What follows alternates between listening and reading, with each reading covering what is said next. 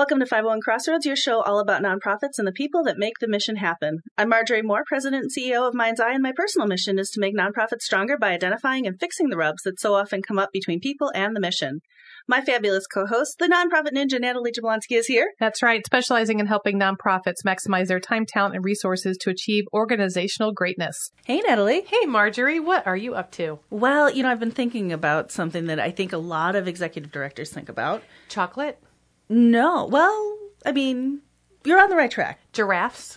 Totally off track. Oh, no. Maybe just me. I think of giraffes eating chocolate, but then that would probably be bad for them. Yeah, you should probably, maybe focus on your work more. Sorry. You're probably right. Well, okay, get me back in focus. What have you been thinking about? So one of the things I think about a lot is board diversity.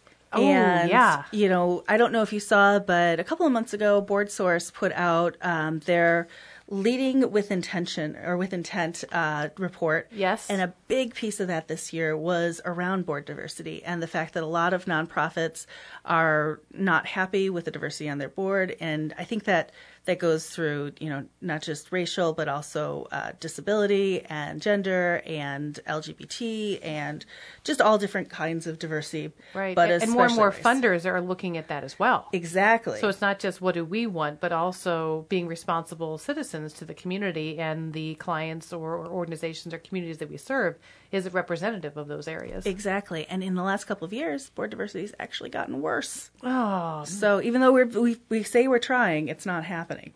So to give us some ideas on how to get better at this and kind of talk through some of these issues, we brought back friend of the show. She's been on before. Miranda Richardson from MWR Consulting. Welcome, Miranda. Thank you. Thank you both for having me. Thanks for coming back. Thank you. I'm glad to be back. See, it just goes to show all of our listeners. So, we have guests, and they do like it, and they do come back. We don't just scare them all away, right? Yes. In fact, you're back by popular demand. Our audience loved you last time you were here. Oh, wow. It's good to hear. Yeah. Thank you.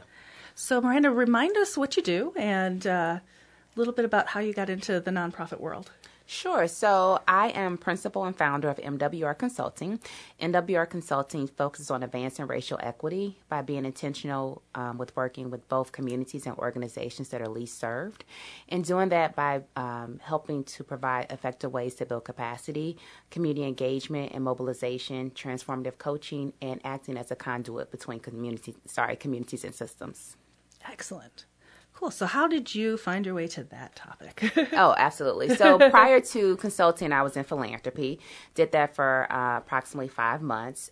Very passionate about health, Black communities, and communities of color. And so being in philanthropy, just seeing firsthand how resources are dispersed and where they're not dispersed really forced me to look at myself and how I show up and my values. And so thinking about ways to be intentional and look at ways to build assets. And it's easy to approach things from a lack thereof standpoint, but really thinking about how to approach it from ways to build assets. So that's how I landed with MWR Consulting and being intentional and explicit in that space around advancing racial equity.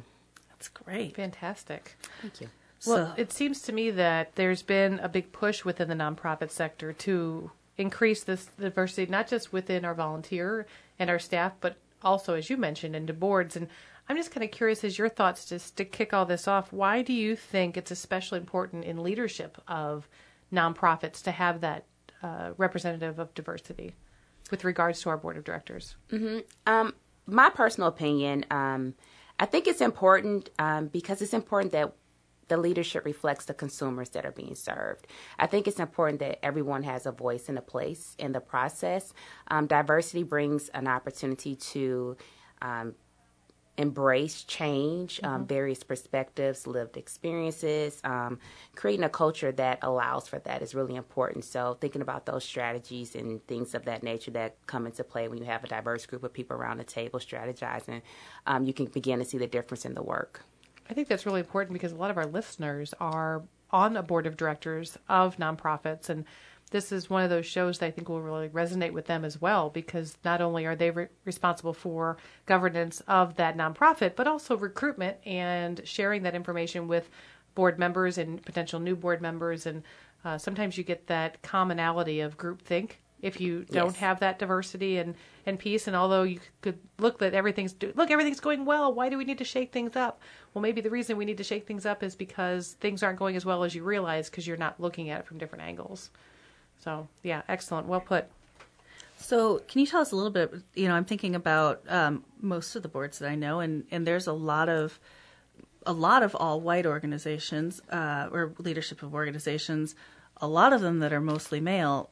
What can an organization that has diversified its assets and its board members what can they do that that maybe all white guy board can't do? Mm-hmm.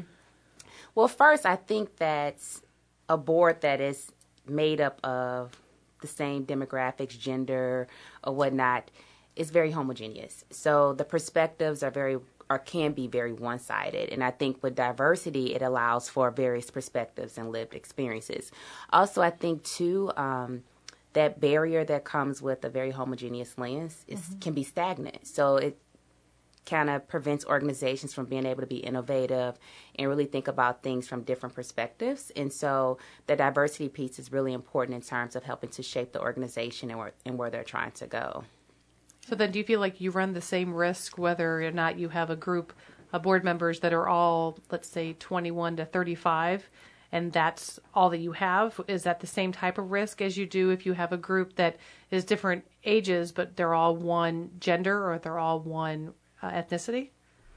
I think you can run that risk. However, like the example you gave, like the 21 to 35, although society may say, oh, those are the young people, the millennials, I do think that there is some value in terms of the perspective that they can bring to the table. Mm-hmm. But you're right. I mean, when you have one specific group that's identified around the table, more than likely the ideas, the strategies, the new development will be reflective of who's around the table. And I think that, to your point, that diversity is good in terms of age, gender, ethnicity, and so forth. So we need to be looking at the whole picture, not just one particular element. Absolutely. Yes.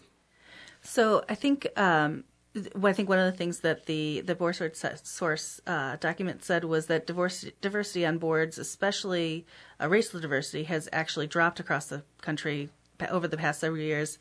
At the same time, EDs are saying that they want to engage more people of color, more people with disabilities, more LGBT people in their mission. Why do you think progress isn't being made on this? It's not intentional. Mm-hmm. And so just like fundraising is intentional, like, you have to have a goal in mind. You have to raise these funds to keep the doors open. What would it look like to be intentional about diversity on the board and have a plan, strategies in place to make that happen? Also, I think that it's important that leadership, whether that's the board or the CEO, you step outside of your comfort zone, step outside of your networks.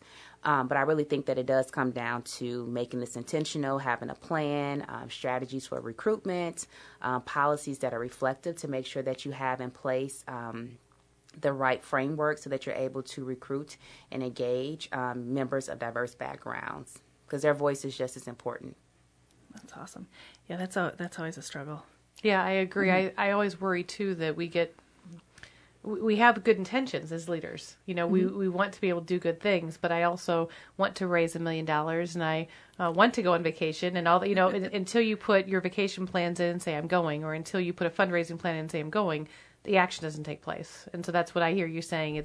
There's not a lot of thoughtful planning that's going around it, which means that the action's not following through. Is that right? Yeah, I think it's definitely important to be intentional. And even if that is from the standpoint of your board has slated for 12 people and you have 9, well, what would it look like to be intentional about creating opportunities for 3 members of diverse backgrounds to fill those slots? So, actually being intentional. And I think that most nonprofits do a great job with fundraising because they have a plan, they get people rallied around it, and they get the support they need to raise those dollars. But what would it look like to create a plan and be intentional about recruitment for diversity and making it a priority for the organization? So let's dig a little deeper into that, because Sure. That's a great point. So those of us, our board members who are listening and they're saying, okay, this is my responsibility as a board member.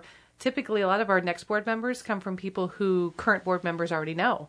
Yes. So they're kind of recruiting who they know and people who are in their circles. And if you have similar circles of influence on the board already and you're trying to break out of that, and I'm sitting there as a board member going, so how do I do that? What are some tips that we could perhaps give those board members to reach outside of their comfort zone circle to be able to attract those areas of diversity that they're needing to be able to really engage their clientele? So there are a lot of spaces and groups that exist. And so that will require leadership to step outside of their comfort zone or their normal networks. I think a lot of times people go to the same people because that's who's in their network. And so what would it look like to not wait for people to come to you, but to be in partnership already with other organizations, other institutions, so that you have access and relationships with these individuals that could potentially serve on your board and add diversity to your board staffing or whatnot. I think that a lot of times there's not a one-size-fit-all for this. I just think that people have to be okay with stepping outside of their comfort zone. And as I mentioned earlier, there are a lot of organizations, spaces that exist for individuals to tap into, individuals who come from diverse backgrounds, but they're often not tapped into for whatever reason. And what would it look like to be intentional to say, hey, we should have a partnership with these organizations that already exist. There are individuals who are interested in serving, may have been impacted by our services, may have some type of connection. So what can we do to make sure that we have a partnership in place so that we have the right people around the table? I love that idea of getting in there early before you have the open board spot, because I do see a lot of organizations just assuming, well, I can go to one of these meetings and I can find one person, and that person can just come onto my board, and I think that's and how we check mark. I fixed it. Right? Check marks. I fixed it, and probably don't engage the board member in the right way, and then it all falls to pieces, and then you get that assumption that people from this group aren't good board members, which, right. Is always a big challenge. And I can totally see that comfort zone. People are uncomfortable with being uncomfortable. And I know that's kind of sounds like an oxymoron, but it's true. It is. And so until people can learn to what it's like to be uncomfortable and get comfortable with that, that's a lot of comfortables, I know, in one sentence. But I don't think this is going to change. And that's a big step. People like their comfort zone. They like things that they know, that they can relate to. And when they start to get a little uncomfortable, people tend to pull back, especially if it's not something that they have a lot of vested interest in. And so you have to have board members that are really committed to this plan and to making that difference and to having that representation. And so that when it does get uncomfortable, because it may, because they're getting outside that circle, absolutely, then they can push through that to be able to learn to roll with that and to see what that's like. I think the first step, too, is just to admit that you're uncomfortable and saying, okay, so what does that look like? And have some really engaging conversations so that once it's out there, it's not like I'm hiding anything. Does that make sense? Absolutely. And I think, too, with the recruitment process, it's beyond recruitment. So you can recruit people, but how do you engage and keep people committed? Because people may show up in a space and may feel uncomfortable. Yes. They may not feel like they have a role or a voice. And so thinking beyond commitment, but to think more in terms of they're here, but how do we effectively engage and retain so that the focus is on the people, the board, to do this job in terms of being able to positively impact the consumers that are being served. So I think one of the things I hear a lot from executive directors is, that they just can't find enough people of color that, have enough money or access to money to be on their board. And then I've also heard I've heard in other places, I don't know these articles or consultants, I can't remember, to be honest with you, who have just said, well, boards have to lower their expectation and then just bring people in that have those other skills that you need. Yeah, I've heard arguments on both sides. Yeah. Of that. So are you looking for money, and can't we have both? Right. And my response to all that is really we're not lowering expectations for something because we feel like something else is more important. Surely they're out there. You have to be able to engage in the right networks, right? Yeah, that, and you have to be flexible. I think you can have both. I think you can have individuals who can give financially, but then also that time and talent piece. I think that also we have to be honest about the racial wealth gap in terms of what that looks like when it shows up. And so if your financial commitment is $10,000, when you spread that across, that will impact others in a different way than it will others. And so what would it look like to have that option to be able to give financially, but then also to be able to give your time and talent? And I think that oftentimes people underestimate the value of time and talent, because sometimes it often equates to more than that financial gift of $1,000. Right. And so how do you explore a process for people to be able to give financially and or their time and their talent? Well, I think we always think of the time, talent, treasure at the treasure meeting that you're writing a check. There's so much more you can use with time and talent that can get you that treasure, whatever that looks like. And, I've known some great board members who are super talented, no problem, but giving their financial treasure is just not something that's an option to them right now for whatever that roadblock or reasoning is. But there's other things that they've done. I know people that went out and wrote grants on behalf of the organization in coordination with the executive director and said, I found this grant. I know I can help you write it and have help put that together. I know people who've opened doors and solicited for funds from friends, family, neighbors, other businesses. I knew one board member who had a yard sale and got their friends and family to donate to it. And they took the proceeds of the yard sale and they donated all. So, working with your executive director to say, so the financial portion may be a barrier for me, but it doesn't have to be. And I've got some ideas. Again, having those conversations that may seem uncomfortable, but can really be engaging and enlightening, doesn't mean you have to lower your quote unquote standard for being a good quality board member. No one wants to feel like you're lowering the bar to let them in. I mean, that's just ridiculous of a concept. So how do you instead rise up together to be able to meet those challenges in a unique and creative way? And I think we've just gotten our blinders on, and sometimes in the role of executive directors, we have to run so fast that we just, this is the only way we know how to do it. But when you stop and pause and have great engaging conversations, you can get around a lot of that. Right. And I think that flexibility piece is important as well, because to your point, those are great examples of how someone can give back, whether they have the money or not, but it's still helping to advance the mission of the organization, which is ultimately the end goal. Absolutely. I will take a board member tenfold that will make efforts to be able to help meet that financial impact with me and say, let's figure this out together. Here's some ideas I've got. Let's put together this small little event, or I'd like to have a group of my friends over for a Tupperware party and a portion of that proceeds will go back, whatever that might be, and seeing that they're trying to do their piece, than to have a board member who is giving me everything else. And I'm like, when it comes to writing the check, the treasure part, it's like Bueller. I don't understand that at all. And let's just talk. Let's figure out how that works, because bringing that to the table, that expertise that you're bringing, and as well as those other areas that are crucial for the success of the organization. So yes, my two cents for what they're worth today in the nonprofit ninja world. So what should we tell those EDs out there that are in a position where they want to increase diversity and they're trying some things, but the rest of their board is like, no, we're just going to keep bringing on our friends. We know those people. Yeah, it's so frustrating. How do we start getting our boards to realize how important this is? You can lead a horse to water. Yeah. ... Right? I think one of the key answers I think here is also who are your funding sources, right? So it's not just a matter of doing the right thing, but one of the things we have to do is answer the call of what our funders are requiring, whether it's a public foundation like United Way or a community foundation that's saying we're requiring this of you, right? Right. Or if you're looking at, well, we want to go after this grant, and what's that composition look like? So sometimes if you can't get through the logic way, I hit them where it hurts. Through the dollar way, right? So in order to be able to do this, think about it. Whenever we used to have nonprofits that would not have 100% board giving, and then all of a sudden it became a standard. All board members must give, right? It's a standard piece. There were lots of creative executive directors out there who found ways for their board to make sure they had 100% board giving, right? So why would this not be any different? I don't know.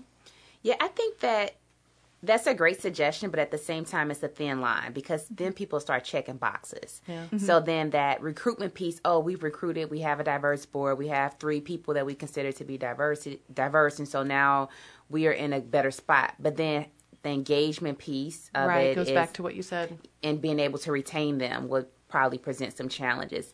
I do think that for leadership in terms of executive directors or CEOs who are having challenges with their board in terms of moving in the direction of increasing diversity, I mean, one thing about it creates stagnant motion in terms of being able to move forward, to think outside the box. Again, very homogeneous. Yes. And the board should be accountable.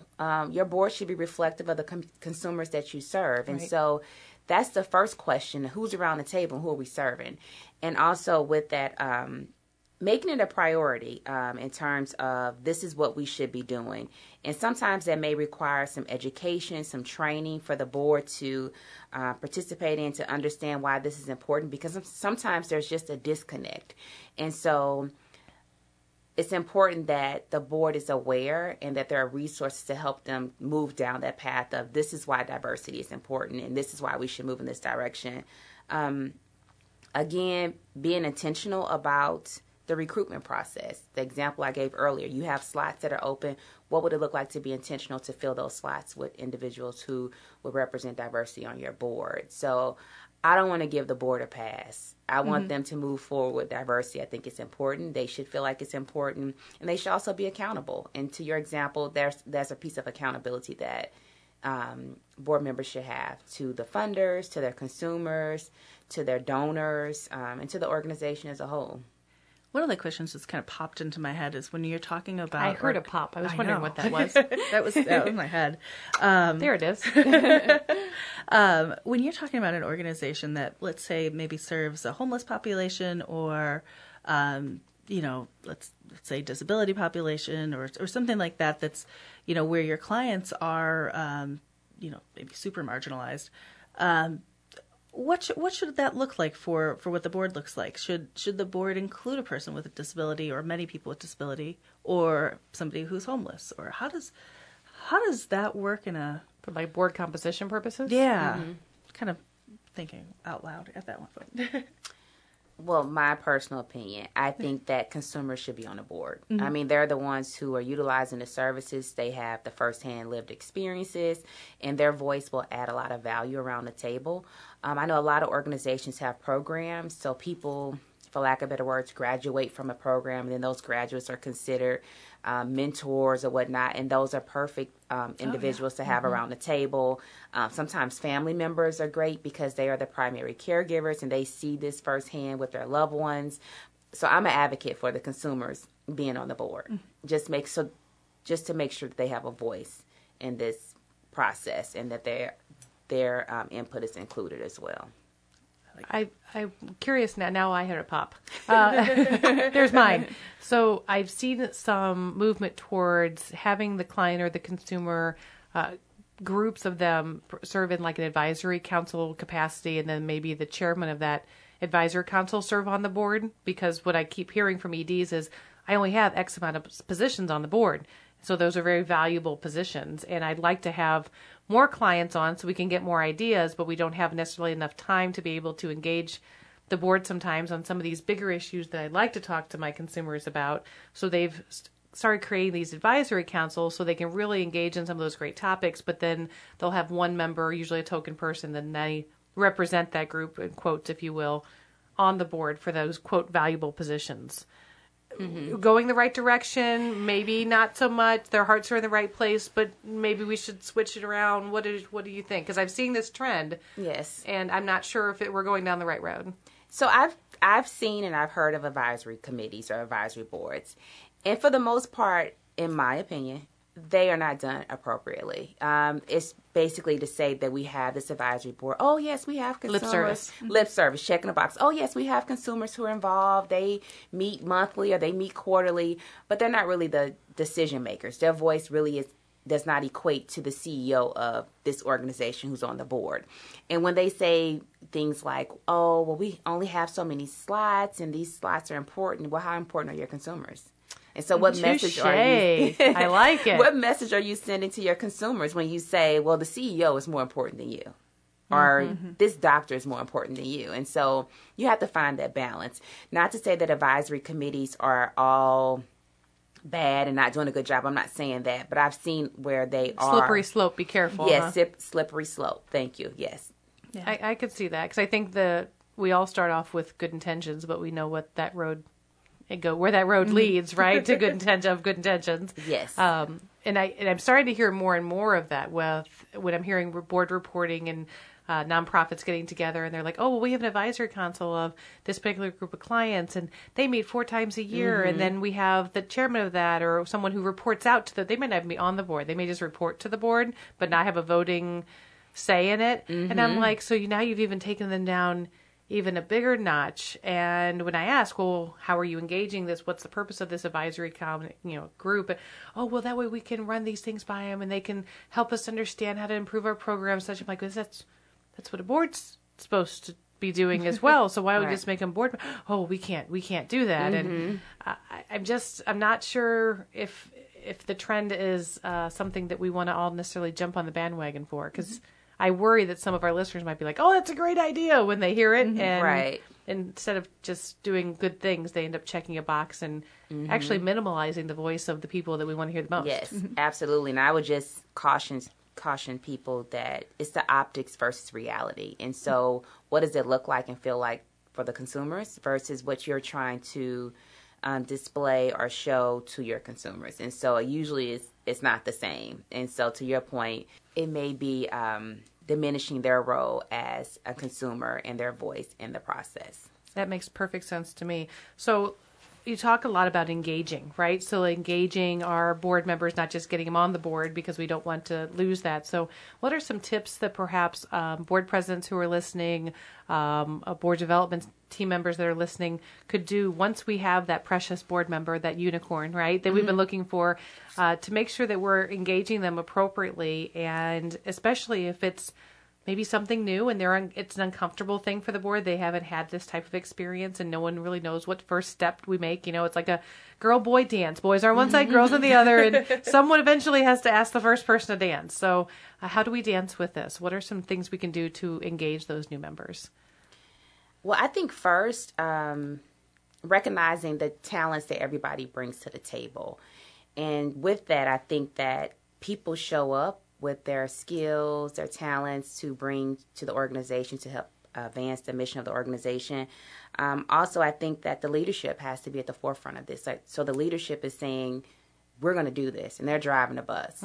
I think it's also important that everybody owns it. And so what would it look like for everybody around the table to own the work of the organization, to be intentional and explicit about diversity and why it's important, and helping to create opportunities for everyone, and so that it levels the playing field and the expectations across the board for the entire board in terms of how we engage and retain new members around diversity and just new members in general.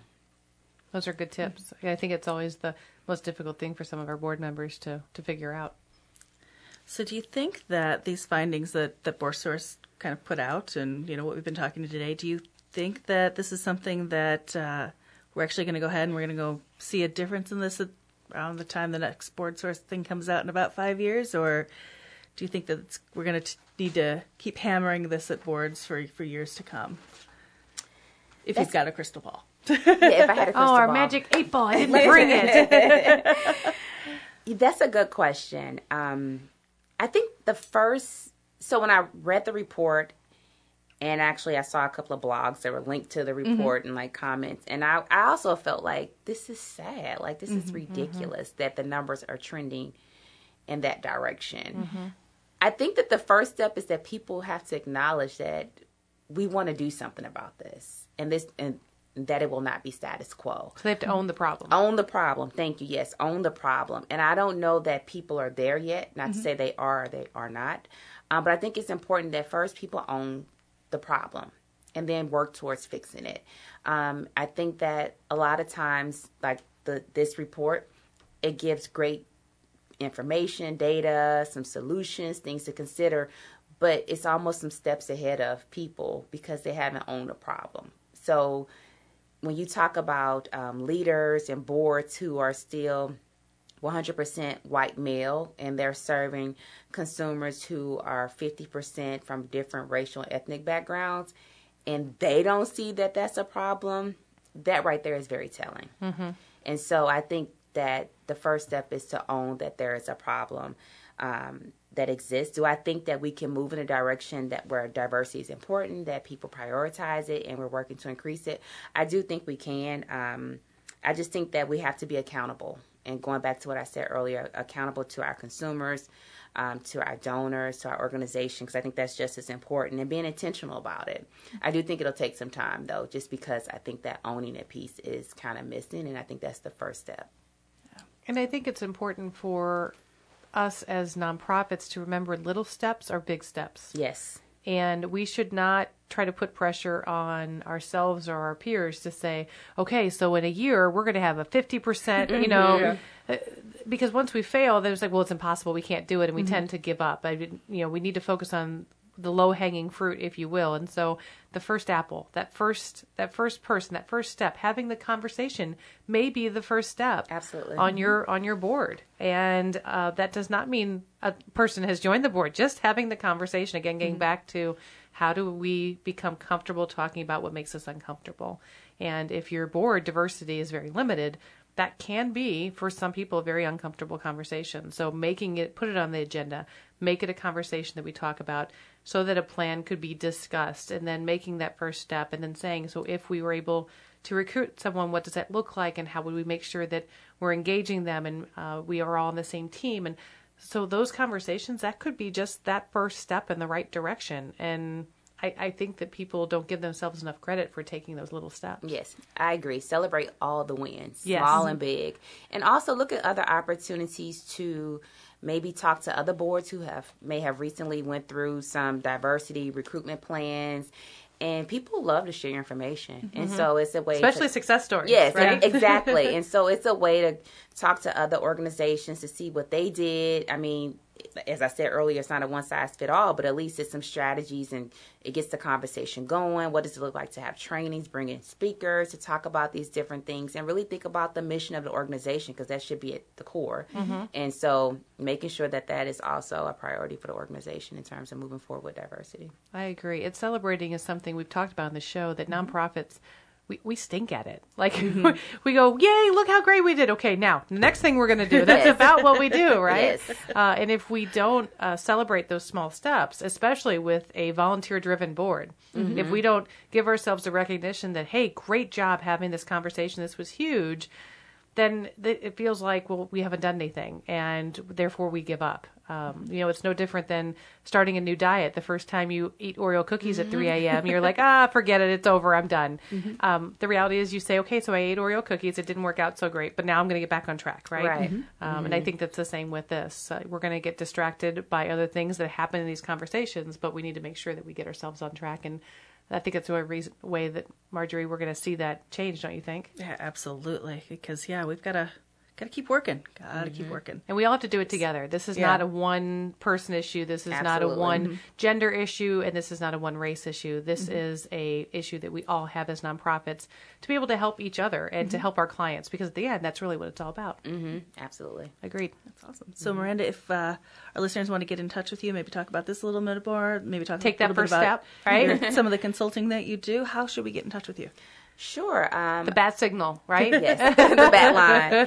They can get in touch with me by email, and my email is Miranda, Maranda, at MWR, M for Miranda, W Witherspoon, R for Richardson, consultingservices.com. So Miranda at MWRconsultingservices.com.